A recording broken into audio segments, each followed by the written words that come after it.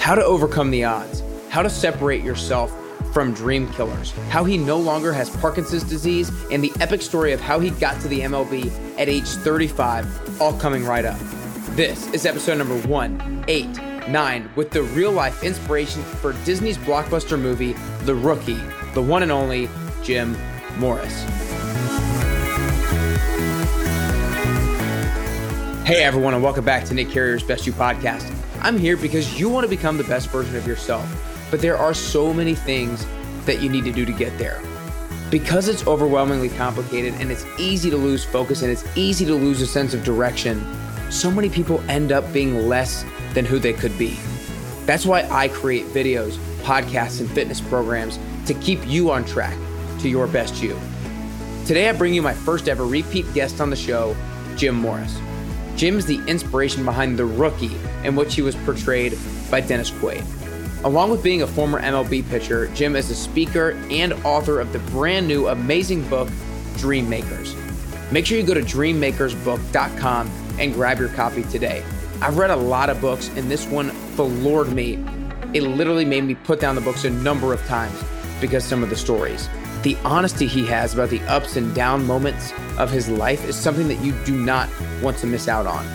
Be sure to take a screenshot of this episode when you're listening and post it to your Instagram stories and tag me at Carrier_BestYou and tag Jim at Jim the Rookie Morris and let us know you're listening. Also, if you're not getting my weekly Monday morning newsletter, you're missing out. You need to get the Monday Motivation Trio, the 111 newsletter, which is one quote, one video, one workout to really set you up for success, to have an awesome week. I'll send you a motivational quote. I'll talk about it in a motivational video, and I'll set you up with a badass workout to kick off your week with a bang. Make sure you go to nickcarrier.com/111-newsletter. Again, to get it every Monday morning, go to nickcarrier.com/111-newsletter. Without further ado, here's to getting closer and closer to your best you with the one and only, the legend, Jim Morris. All right, what's up, everybody? Welcome back to Nick Carrier's Best You podcast. I am super fired up today to have actually my first ever repeat guest on the podcast, the one and only Jim Morris. So the way I want to start today is just saying thanks so much for hopping back on and spending the time with me today, Jim. Absolutely, Nick. Thanks for having me. Yeah, definitely. Well, if you guys haven't listened to the first episode I did with Jim, you need to make sure that you go back and listen to it. But I know we're going to have even more amazing stuff today. Jim is the real life inspiration for Disney's blockbuster movie, The Rookie, a former MLB pitcher, and he's the author of the new book, Dream Makers, that I just finished reading. I just told him before we hopped on that I just read it in 3 days, probably the quickest I've ever read a book before, and the amount of stories that were in there that made me have a jaw drop and was just like, oh my gosh, was just probably more than any book I've ever read. So you guys need to make sure that you go and read it. So with that being said, the way I want to start today, Jim, is just what has you most excited now that your book is finally coming out? The fact that we finally got it done. It took us 20 years for an ending, and then what an ending it is. You've read the book and you know, and I don't want to give it away too much, but man, when we got the ending we did, it was life-changing, life-altering, and makes you know that anything is possible. And so I've really enjoyed writing it. People are excited about it. My friends are just like beside themselves because they can't come near me and they want to hug me and shake my hand and everything else. We're quarantined, man. It's COVID 2020. Yeah. So it's just been a blast being able to talk to everybody and reconnect with Dennis Quaid, and the fact that we're still friends over time, and that his podcast with me is coming out pretty soon in the next couple of weeks. And it was funny because when he was doing the podcast with me and he had read everything and we talked about it, he goes, man, this is actually a better story. And I thought, that's a compliment from someone who's made a whole lot of movies. Yeah. Were you interviewed on the Denaissance podcast? Yes, sir. That's awesome. I actually just interviewed his business partner, Jared Goodstadt. With them two are business partners with Audio Up. And so I talked to him a lot about Dennis Quaid too, and it was bringing me flashbacks to our interview. And reading the book, it was funny because I loved the book. And then the last line gave me absolute chills because I titled the first episode that we did together, Remember Who You Are. because that was one of the biggest messages that you brought out. And that was the exact line that finished this book. So it just gave me chills. So with staying on the book for a second, what was kind of the toughest part about physically taking the time and putting it all together and writing it? Looking at the mistakes I've made and the things I've put my wife and my kids through, and chronic illness, Parkinson's, it's not pleasant. And a lot of people suffer every day from that and other chronic illnesses. And so I just want to give people hope. And the hardest thing about writing this book was being honest and just laying it out there and going, I've been through this. You can get through this too. And you've read it. That the rehab chapter was the hardest one for me. Yeah, I'm sure that's definitely a part of your story that I wasn't familiar with. And I want to acknowledge you right off the bat for how honest you were. I'm sure that was the hardest part, because you do reveal a lot of things in that a lot of people wouldn't have the strength and the courage to be able to tell other people about. And your courage to be able to do that is going to, one, help so many other people do that, and two, allow other people who are in similar situations know how to kind of navigate themselves out of that. So that's just one of the huge things I want to make sure I acknowledge you for. I want to start off talking about your relationship with your dad to give everybody a little frame of reference, because that's kind of where a lot of things start. Your relationship with him was anything but good. So just in a couple of minutes, give everybody a little frame of reference in terms of your relationship with your father growing up. All right. Growing up with my dad, it was awesome. I was born with asthma. I had pneumonia 24 hours later. I was never supposed to play sports on any grass field whatsoever. And he was in the Navy. And so we traveled constantly. And he would travel with me, a kid who had severe asthma and almost died from it several times.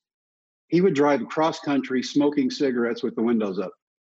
And that is just the beginning. And he had great things to say to me as a kid. Children are to be seen and not heard. You're not smart enough. You're not good enough. Why do you even try?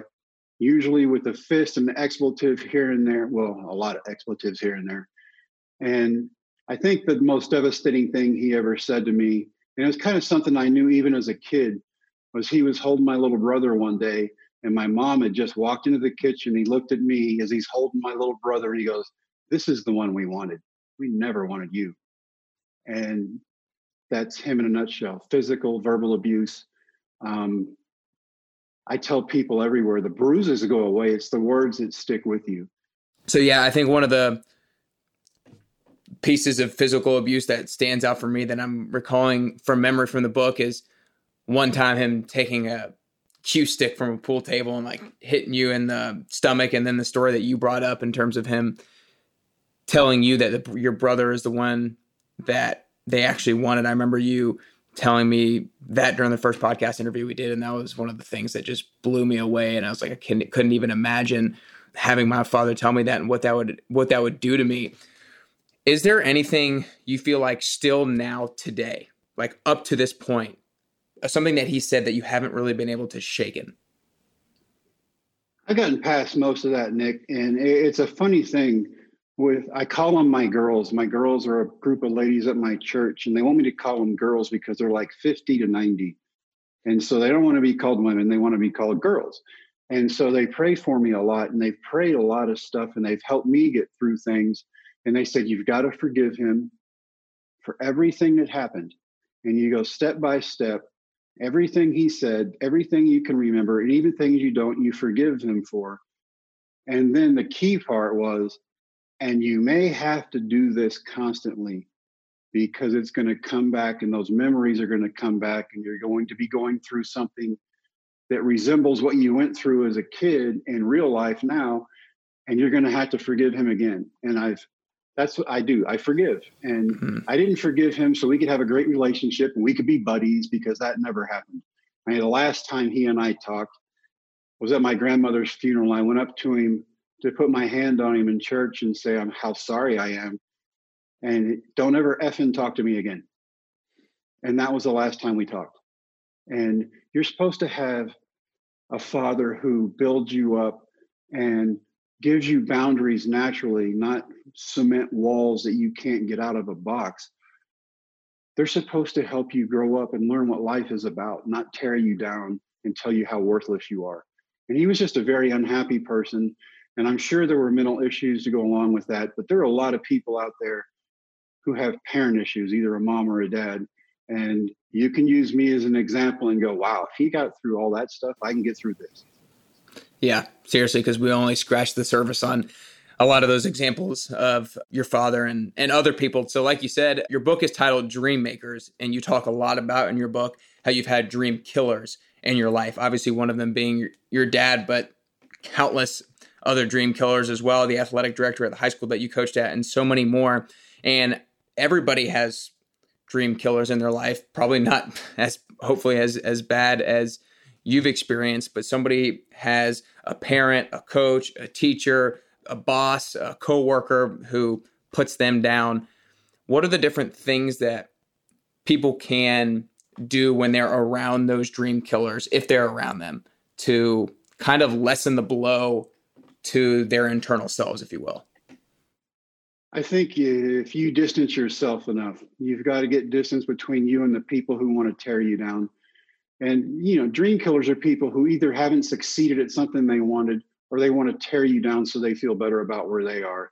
And I tell people everywhere, and I tell kids everywhere, because they can even be friends from school and they go, don't do your homework. Don't worry about that. Let's go do this. Let's play a video game. Stop. Those people need to go away. You get away from them. Sometimes you can't get away from them at work, but maybe work's telling you you need a different dream and a different direction to go, because those people will suck the life out of you. And we need to find better people to be around. It's when you surround yourself with the good people, that's when you feel your worth. Yeah. So let's take the example of the athletic director at the high school that you coached baseball at, because he was just basically terrible to you. And ever since you started there, he was kind of trying to find a way to get you out, and he finally did. But you had to be around him for at least a couple of years. And other people are probably in the same situation in which they work with somebody or they have to be around somebody to a certain extent. So are there certain, do you still try to distance yourself as much as you can during that? Or are there certain kinds of conversations that you try to have with them to try to turn them? Or what does that look like? When there are different philosophies involved, there's nothing you can do to please a dream killer. What you do is you do what they want. When they're in charge, you do exactly what they want to the best of your ability, 100% of the time. And then, like for me, the kids saved me. And so I would put up with him so I could get to my high school kids and work with them. And if you're at work or anywhere else, you just do what you have to do to get by, but you do it as well as you possibly can. And I tell people this all the time. The dream you're living right now may not be the one you end up loving the most. And he told me I would never be successful. And I've had a movie made about me. Dennis Quaid played me. This is the second book I've written. And you know what? I am successful. And sometimes those people just want to tear you down. And so you got to take it for what it's worth. You forgive them for being the people they are, and you do what you're supposed to do. And you keep your eyes focused, and you just stay lasered on to whatever it is you need to do to get you through. And, hopefully you find a better job or a bigger dream, and you go chase it. Right. No, I like what you just said. And the line from your book of a lot of times the dream that you end up chasing is not the one that you're currently chasing. And I think that's a huge thing. But at the same time, you have to have a dream that you're currently chasing. You have to have something that you're currently chasing, because even if that's not the destination you land on, you're going to end up somewhere much better having had some sort of dream in the first place. Absolutely. I look at me. This quarantine deal has separated us from everybody. And so we've worked out constantly for the last 3 months. And we've done virtual meetings, and something that my wife and I had talked about before. We need to get into virtual meetings and see what that's all about. And then the quarantine comes, and then you're forced into that dream, and you're like, hey, I can do this. That's pretty cool. But where I was going with the whole working out thing was, you have Parkinson's, you're going to get worse. 3 years ago, my mother bought me a cane. I was dragging my leg around, couldn't even walk. And now today, 2020, I'm running. And you don't give up. You just go and you don't stop moving, because the minute you stop moving, somebody else is going to pass you by and they're going to steal that dream that you want. Mm-hmm. Yeah. Well, so to kind of stick on the working out and the Parkinson's thing, by far the story in the book that stopped me from further reading, because I was just floored by it, was when you were, I think, working out in your garage, or like, so we'll have to preface it with that night you kind of heard the noises, and the next day you were working out in the garage, the feathers and all that kind of thing. If you could you maybe in a few minutes talk about that story? Because I know that was something I was just like, it's one of those stories that, because it's anybody else who's hearing it, there's things like, okay, you're kind of hokey, there's no way this is true, sort of a thing. So I want you to go ahead and rehash a little bit of that, if you will. I'm in the middle of a Parkinson's deal and getting worse. And every time I go to my neurologist, oh, it's Parkinson's. Oh, it's Parkinson's. It's just Parkinson's. You're just going to go downhill. And it's just negative, negative, negative. And so I try to keep working out. I'm in my garage. This is on day 3. The first night at 3 a.m., I hear a scratching noise. And I'm like, what is that? I get up. My dog's asleep. My dog doesn't hear it. And the second night, 3 a.m., happens again. This time my dog freaks out. The hair on his neck stands up. And I live in Texas, so what do? You grab your gun, you walk around to see what's making the noise. And I walk around the whole house. I walk outside. I don't see anything. And I'm like, I'm not hearing things. My dog woke up. The third day, 3 o'clock in the afternoon, I'm lifting weights. In between sets, I'm sitting in my lawn chair and I'm listening to music and Jeremy Camp. And number one, Nick, I don't push my faith on anybody.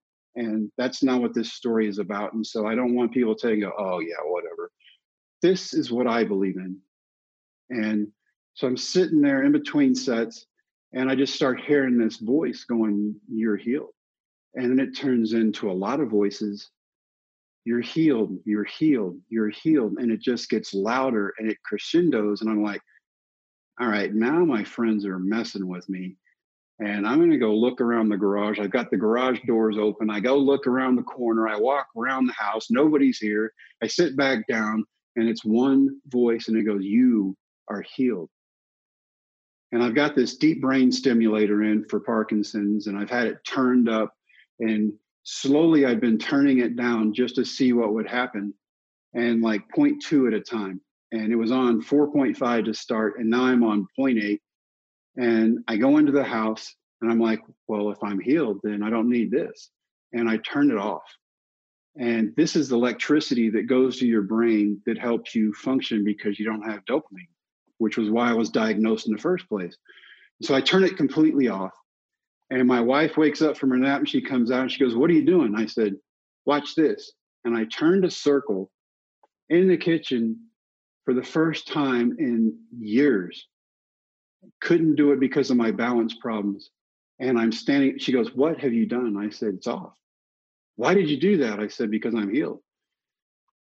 The part I left out was, after that last voice went, you were healed, I walk outside of my garage again because I still think I'm being messed with, and there are feathers everywhere.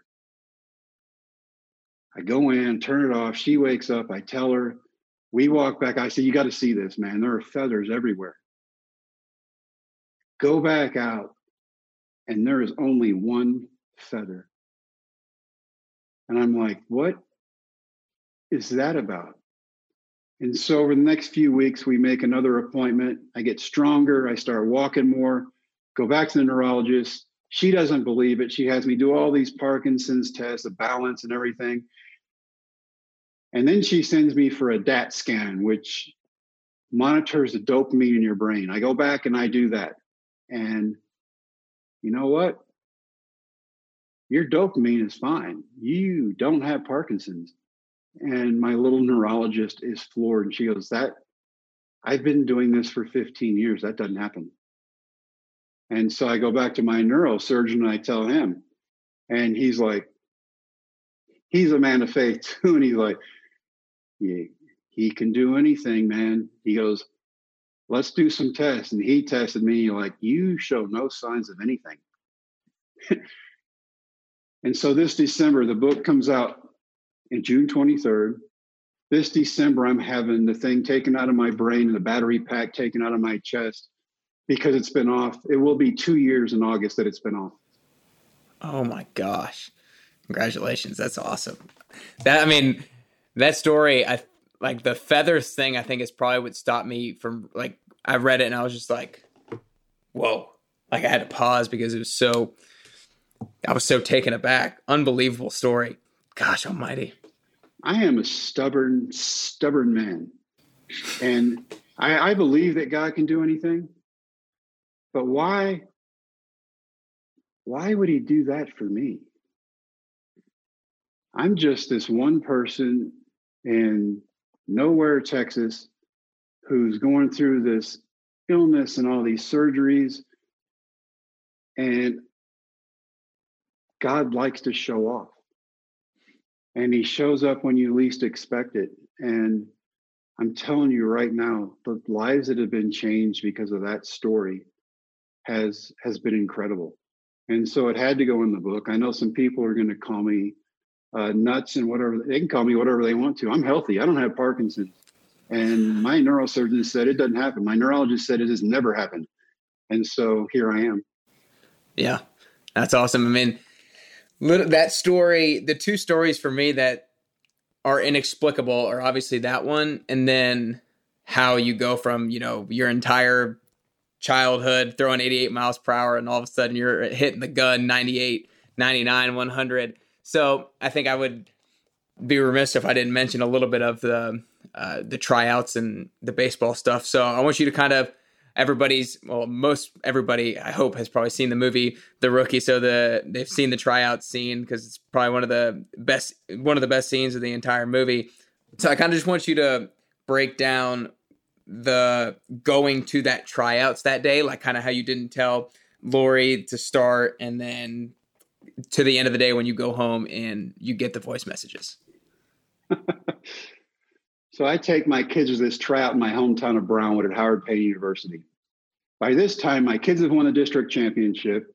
We've been knocked out of the playoffs. School's over. Baseball's over. I've got a job in Fort Worth. And I go to this tryout because I promised, if you win, I'll find a tryout.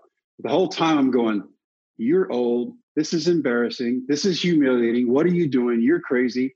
Because at the beginning of the season, when we made the bet, the kids couldn't hit me. But by the end of the season, I can't get these kids out. And so now I'm going to go to a major league tryout. I can't get 16 and 17-year-old kids out. This is going to be embarrassing. I get there. My kids are 8, 4, and 1. I'm watching all these kids, 18 to 24, get out of their cars, tall, thin, athletic looking, brand new bodies, brand new gear. I look down at the gut hanging over the elastic band of my softball pants, which is not the picture painted in the movie. Thank you, Dennis. And I'm like, what have I done? And I've taught my kids about their great-grandparents forever. And one of those deals was when you promise something, you live up to it because that's who you are and that's your word. And I said it, but I thought in my head, I said, what have I done? My 8-year-old son looks up at me and goes, you made a promise. It's time to get out. And I'm like, well, you're going to walk home is what you're going to do.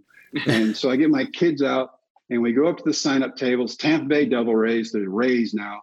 And Doug Gassaway's a scout. He's about 70. And all these kids are signed up, and this kid in front of me signs up. He walks off. Gassaway looks at me. He goes, how many kids you bring to tryout? And I looked down at my 3, and I went, I brought 3. He goes, no, 2 tryout. I said, I brought me. I said, I made a promise. I'm living up to it, and I'm throwing. Either you're going to let me throw or somebody else is. But they did something nobody thought they could do, and I'm here to do this. I know I can't do it. You're going to get a great laugh out of it, but let me do it. And I get done, and he looks up at me. He's 70. I'm 35. He goes, son, why didn't you just shave your head like every other coach?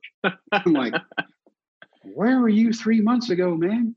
And he goes, I'm going to let you throw, but you're going to throw last. These guys are here because they want to be ball players. They have to throw from the outfield. They have to hit. They have to be timed to 60. You want to run with them? I said, I don't run.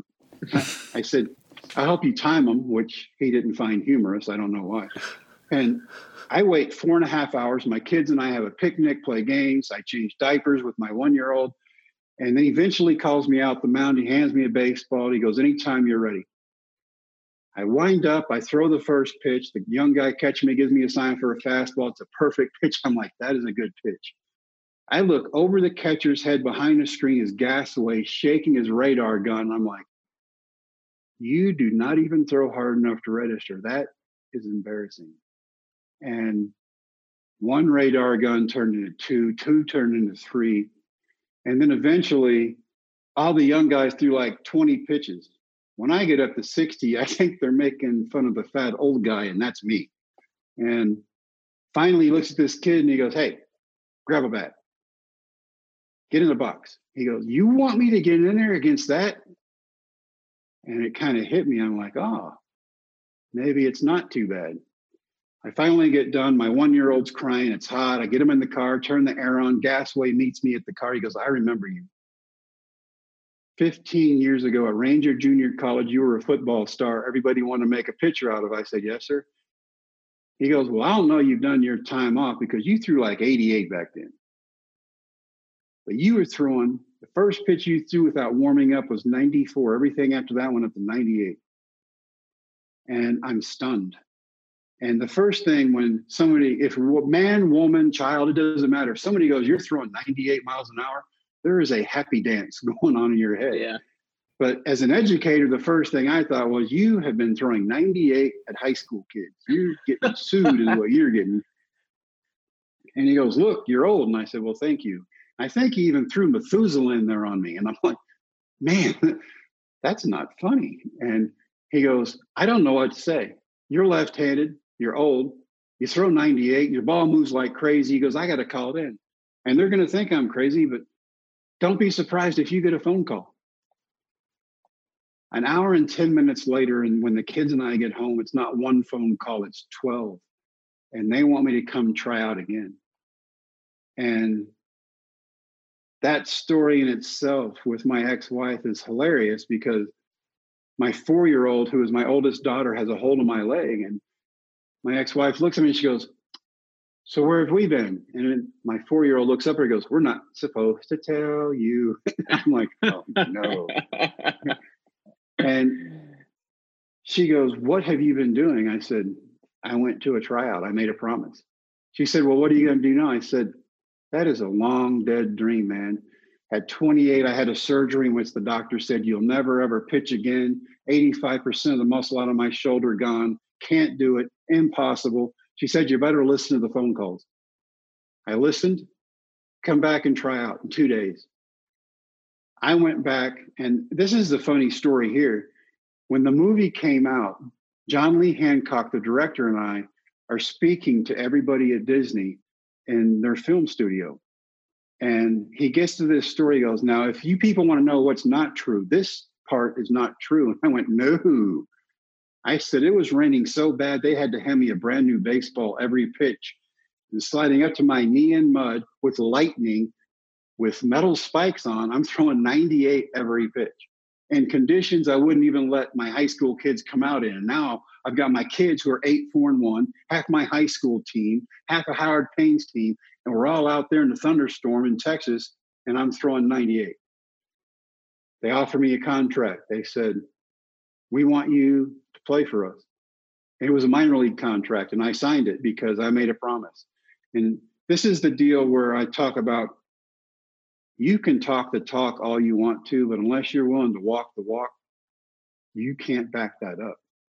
And so when I told my high school kids about this, they're like, Coach, you told us if we ever had our dream in front of us, you chase it no matter what.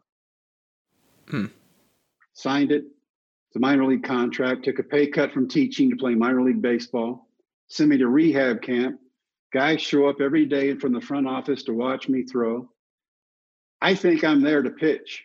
I think they thought I was there to train for a marathon race because it was 3 weeks of the best diet I never want to be on again. I lost 30 pounds in 3 weeks. Yeah. They sent me to meet the AA team on the road. 2 nights there. The first night I come in with a guy on first. And this is funny. I teach baseball for a living. I come in with a guy on first. And the first thing I do before I ever throw a pitch in professional baseball I balk. Oh my gosh, no way. I did not know that. And I shake my head and I giggle on. I'm like, your kids would be all over you right now. And so the guy's on second. I pick him off. I get another guy out on a ground ball. I strike a guy out, 91, 92. Innings over. They're like, hey, he throws pretty good for an old guy. The second night, I throw 2 innings, strike out 5 guys, throw 98 and 99. The next day, I'm in AAA. 2 months there. So 3 months to the tryout. 3 months later, 6 months, September 18th, 1999, because of a group of high school kids in West Texas who nobody believed in. And when I pushed them, they pushed back. I make my debut in my home state in my favorite ballpark against a team that I love. And everybody is there to watch it. Johnny Oates, the opposing manager, God rest his soul, lets 150 people in the gate that day that had ties to me. My kids I'd coached against, coaches had driven 9 hours in a school bus to bring their kids to the game. People who went to college with me showed up. People who said they went to high school with me showed up. I don't remember them. But I walk into a clubhouse where there is Wade Boggs, who had just gotten his 3,000th hit a week or two before, automatic Hall of Famer, walks up. He's heard about the crazy science teacher for 3 months. He hugs me. He goes, that is the best story I've ever heard. And I'm looking at him, and I'm a fan. Yeah. I'm a coach, and I'm like, you're Wade Boggs. And he giggles at me, he walks off. Roberto Hernandez, Fred McGriff, Jose Canseco. Now, this is my team. And so I go out that first night, strike out Royce Clayton, All-Star, and the rest is Disney history. Yeah. Unbelievable story. It all just honestly just sounds too good to be true. It's so cool. And it's so cool how, especially a lot of the early on when you talked about the tryouts, how accurate the movie is at depicting a lot of those things, which is really cool. So with your stint in the MLB, like you said, you were around some of those super successful guys, Wade Boggs, Fred McGriff, Jose Canseco, all those guys. What was maybe a biggest thing that you learned from those guys about how to be consistently successful? I think the first thing, Doug Jones pitched for Detroit, and we're in Detroit playing, and Roberto Hernandez is my best friend in the big leagues. And we're talking because our bullpens are next to each other in Detroit, Comerica Park. And Doug Jones calls me over and he goes, quit worrying about throwing your slider. You got here throwing gas, man. Throw gas. And the other thing he told me, and Roberto backed it up, he goes, you're a reliever. He goes, some nights you're not going to have it. He goes, you're going to go out and you're going to get lit up or you're going to walk people. He goes, but tomorrow you may come in and strike everybody out. And you got to have a short memory in baseball. No matter how good or how bad you do, it's got to go away because the next day you're going to be up again. And I think that was the best thing for me. And it goes through life because it may not go the way we want it to. And there may be problems. There will be problems. There will be obstacles. But the next day we start over. And if you keep moving, you're one step closer to being where it is you want to be. And you can make mistakes. Mistakes are okay because that means you're trying. Yeah. How can we, because I do think that's one of the biggest skills to be able to develop, to have a short memory, to put away the mistake that we made yesterday or last week and be able to move on from it. What are some ways that people who are listening can do on a daily basis, help themselves have a short memory? Is it like shifting your focus from something else that allows you to distract you from the memory, or what can help you have a short memory? I think having a short memory for me, and the context I put it into, is we are not who we were yesterday. And we will not be who we are today, tomorrow. And we've got to be able to move on and keep moving on because we're going to change who we are. Our seasons are going to change and the obstacles are going to change. What matters is you make a plan, you develop the plan, you have the heart, and you don't give up. So who we were doesn't matter. who we are now matters, because we don't know who we'll be tomorrow. But who we are tomorrow is not who we are today. I think that is huge. Yeah, I like that. So one of the biggest things especially in kind of the latter half of the book is, to me, was your relationship with your current wife, Shauna, because she's been sticking with you through all of the thick and thin, all of the ups and downs and stuff like that. What do you think is maybe the biggest lesson that you have learned from her? Don't give up. She's always been by my side. And she counted pictures on her phone the other day while we're sitting around. And she has 58 pictures for me going into surgery in 20 years. And she has not left my side, and she is my best friend. And quarantine doesn't matter to us because we have our best friends beside each other and we do things together. I think the first time I married somebody I thought needed to be fixed, and she married somebody she thought needed to be fixed. And everybody on both sides of our family were telling us not to marry each other. And we were young and stubborn, and we did it anyway. And while we have great kids out of it, the relationship was never there. Now I have a relationship, and I have her trust, and she trusts me. And there is a loyalty there that goes beyond anything earthly. And our faith carries us through.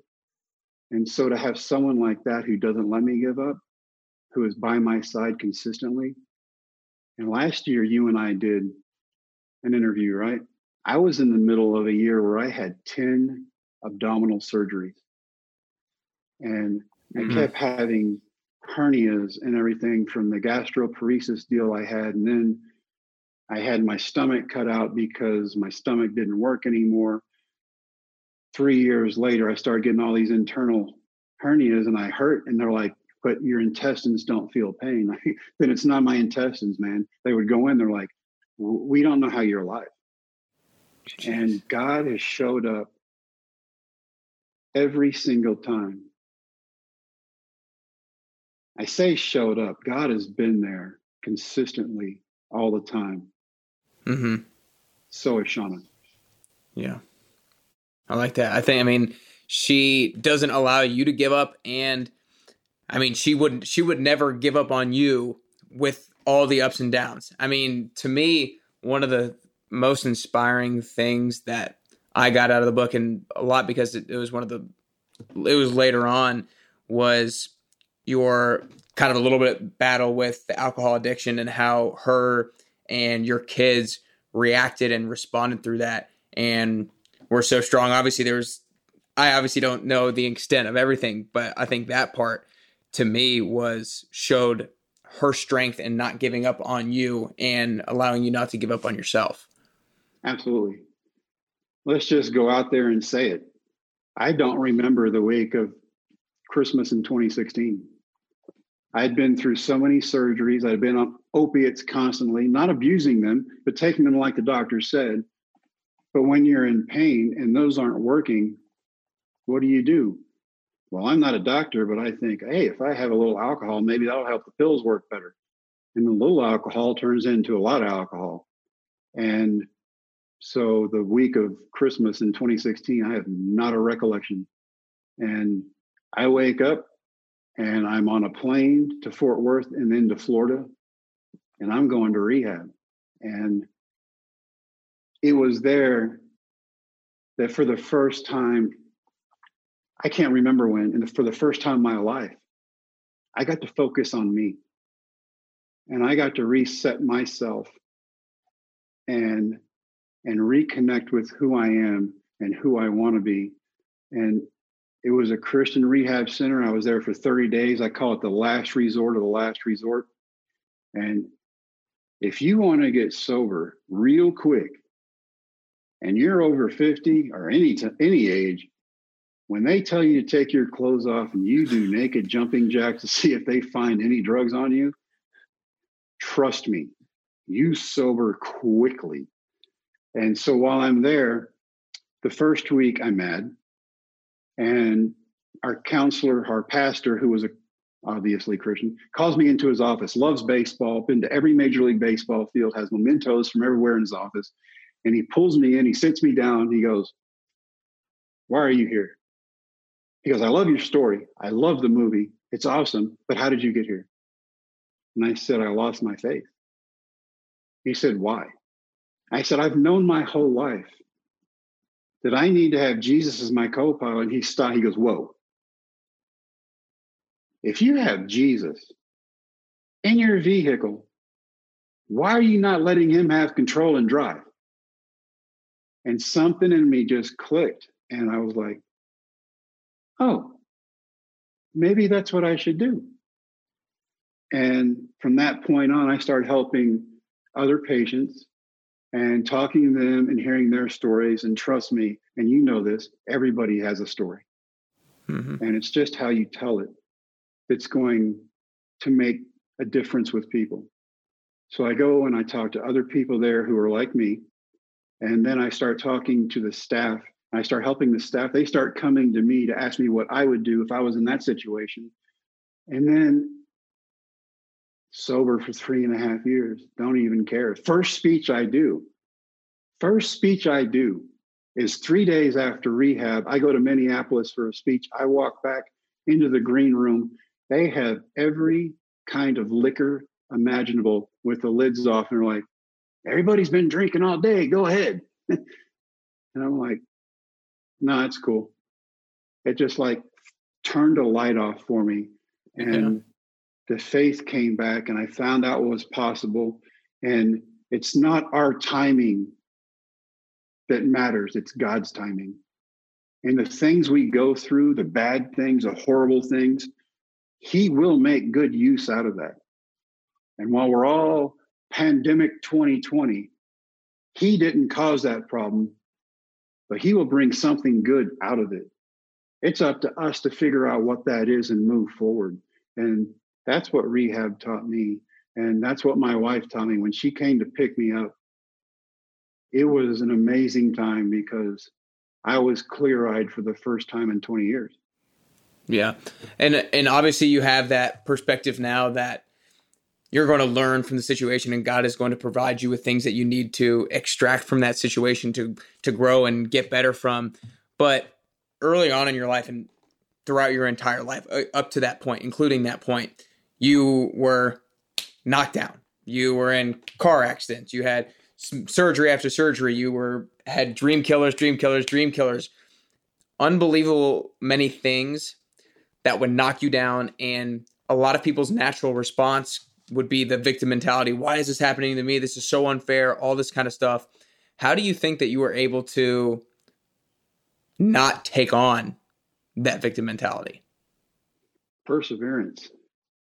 If somebody tells me I can't do something, I still have that little kid in me that goes, "Watch me." And for a while there, the medical doctors are going, "You're not going to walk. You're going downhill. It's not going to happen." And so I started walking, and now today I'm running, and I can run as far as I want to. And every time you get knocked down, you can lay there and wallow in self-pity, or you can dust yourself off and get up and get after it again. My high school football coach taught me that. My grandfather taught me that. Life has taught me that. Faith has taught me that. How many times did the Savior come on our earth and then walk amongst people who were disbelieving and disavowed him and went, "You don't exist"? And then he just kept coming back and he kept talking to people and he kept living. We need to keep living, and we need to find our next goal, our next dream, and surround ourselves with those people we really want around us. I have a great team now, and I'm looking forward to what comes next. What is it going to be? I don't know. Are there going to be obstacles? Absolutely. I have fun tearing obstacles down. I have fun seeing what I can do. What can I press through? Yeah. Yeah, I love it. And as everybody listening can tell, the Dream Makers book is definitely has the baseball stories in it, but it's not a baseball book. It's a a brutally honest book about your life that talks all about into great detail of the ups and downs. And we have only, if you thought the stuff that we mentioned today was bad and you thought that was a lot, we only scratched the surface on the unbelievable amount of obstacles that he was faced with. So you need to make sure that you go out and get it. I want to make sure I get a couple more questions out of you. I don't think I asked this to you last time, but I want you to take a second and just kind of picture the best version of yourself down the road. And if your current version of yourself is right here and the best version of yourself is up here, what is a quality, a skill, or a piece of knowledge that best version of yourself has that you don't currently have? I don't know that I don't currently have it. I think I want to improve it. And I think the most important thing that we learn as we go along, and I found it's not a handout that we need sometimes, it's a hand up. And if I can give back and I can help other people, and that's what this book is about, I'm laying my life out there. So if other people go, wow, I've been through some stuff, but I haven't been through that, I can get up and I can do it again. So the best version of myself is helping as many people as I possibly can and doing it God's way. That's what I want. What do you think is maybe one of the number one things that gets people down and then keeps them down? Like what's because like you said, you want to lend a hand up to other people to get them back up. Like what's the number one thing holding people back? Is it doubting themselves? Is it a lack of people around them? Or what do you think? I think they give up too easy. They don't know how to stick with something and see it through. And sometimes we quit one step away from being extremely successful and grabbing that dream. If we would just have opened that door and walked through, it would have been there. But we gave up because it got hard. Mm-hmm. Life is hard. It's never been easy. We're humans. We're stupid. And we make a lot of mistakes. Yeah. Yeah, it's crazy that both through my podcast and other podcast interviews that I've listened to, that's definitely a theme and an experience that I've heard multiple times, is that a lot of times the good, like the great, the success is literally right on the other side of a huge failure, a big mistake, or anything like that. You just need to get that little bit further, push a little bit further through it, and then that success is going to come. It's unbelievable how many different people I've heard say that and talk about that. Well, I heard this story one time, and it's made a huge impact on me. It was at SEAL training, and these guys had been through hell trying to become a Navy SEAL. And so as they're going on the last day, if they make it through this day, they will be a SEAL. And they come up right before the crest of the hill. There is a guy there offering them a drink and a great dinner right there. It's all set up. Just sit down and eat. All you have to do is ring this bell. And somebody rang the bell, but somebody else went over the crest of the hill, and right there on the other side of that hill, they became a Navy SEAL. People quit too soon. That's powerful. That's powerful. Well, before I ask the last question, I just want to acknowledge you again really quickly, because I do think that this is one of the books that I've read that is one of the most, as I said earlier, brutally honest books about, and I just say that as a tribute to you, because so many people would not have the courage and the strength and the fortitude to be able to reveal the things and the stories that you have been able to reveal in your book. And that's the stuff that people admire. That's the stuff that people can relate with. And that's the stuff that people can learn from and implement into their own lives. I mean, even today, I posted a short video of me talking about how you tripped over your shoelace on the mound when you're pitching, and you laughed about it, because I thought that was awesome. And that's something that if you didn't share to other people, then other people wouldn't feel like they have the ability to laugh at themselves as well when they make their own mistakes. So again, I just want to acknowledge you for the honest and openness that you have with your story and in the book. Absolutely. So to answer your question that you asked earlier, we need to have humility in knowing we're not invincible. but we have to have the fortitude to get up and get after it again. And if we lose our faith, and I always tell people, I don't push my faith on anybody. That's my faith. That's what God's done for me. You can have it too, but if you don't want it, that's okay. But you have to have faith in something bigger than yourself, because the world is bigger than we are. And unless you have that team in place and you're willing to get up and get after it every single day, it's going to swallow you up. So you have to keep your humility, your sense of humor. You have to be able to laugh at stuff.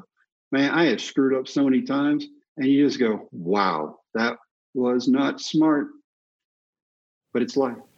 Yeah. And if it makes somebody giggle and laugh, that's even better, because my grandfather taught me, laugh at yourself. He goes, don't be so serious. Don't take yourself seriously. He goes, do everything you can. But at the end of the day, if you screw up, laugh it off and get up and do it again. Yeah, I love that lesson. I think that's something that I need to work on myself. Well, last question is what I've asked every single guest I've ever had on. And I asked you last time, but I'm sure you can't remember. And I didn't go back and listen because I want to go back afterwards to see if they're similar at all. But I think that getting closer to the best version of yourself is a constant journey, and it's a unique journey. I think the way that I get closer to the best version of myself is going to be a little bit different than the way that you get to the best version of yourself. So for you personally, if there are 3 things that you can currently do or currently work on to get closer to that best version of yourself, to get closer to the best Jim Morris that you could possibly be, what are those 3 things that you could currently do or work on? Keep surrounding myself with the best people possible to be the best me I can possibly be. That's number 1. Number 2, I need to push myself mentally and physically every day to better myself.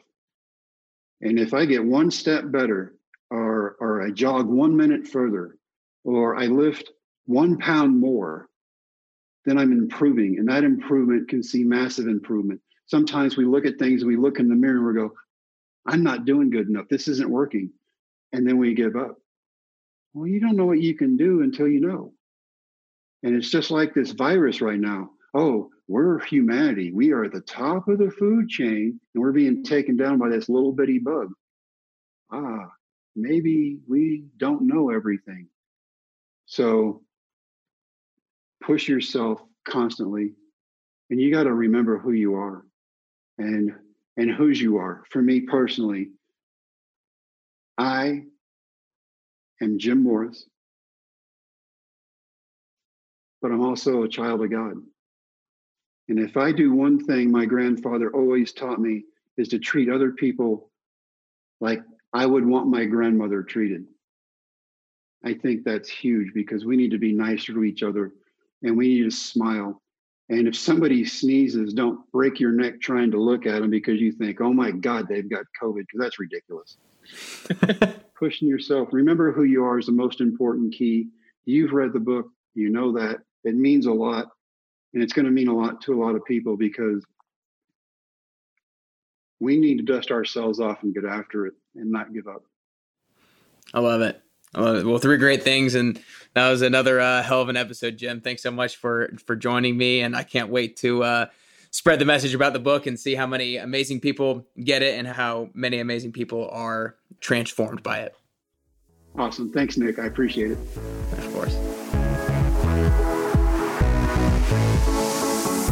There you have it. I hope you enjoyed this unbelievable episode with Jim. This episode only scratches the surface of the crazy stories from Jim's book and about his childhood and everything moving forward. He'll keep you flipping the pages of this book like no other book you've ever read before. Make sure you share this episode to someone who loves great underdog stories, someone who's loved the movie The Rookie, or someone who's having a tough time in their life right now. If someone else can hear his story of being so down and see where he is now, they might just be inspired to do the same in their life. And for your own sake, make sure you go to dreammakersbook.com and grab a copy of his soon-to-be bestseller. Remember, if you have dream killers in your life, distance yourselves from them immediately. They're not going to help you get anywhere, and they're just holding you back from becoming the person you were meant to become.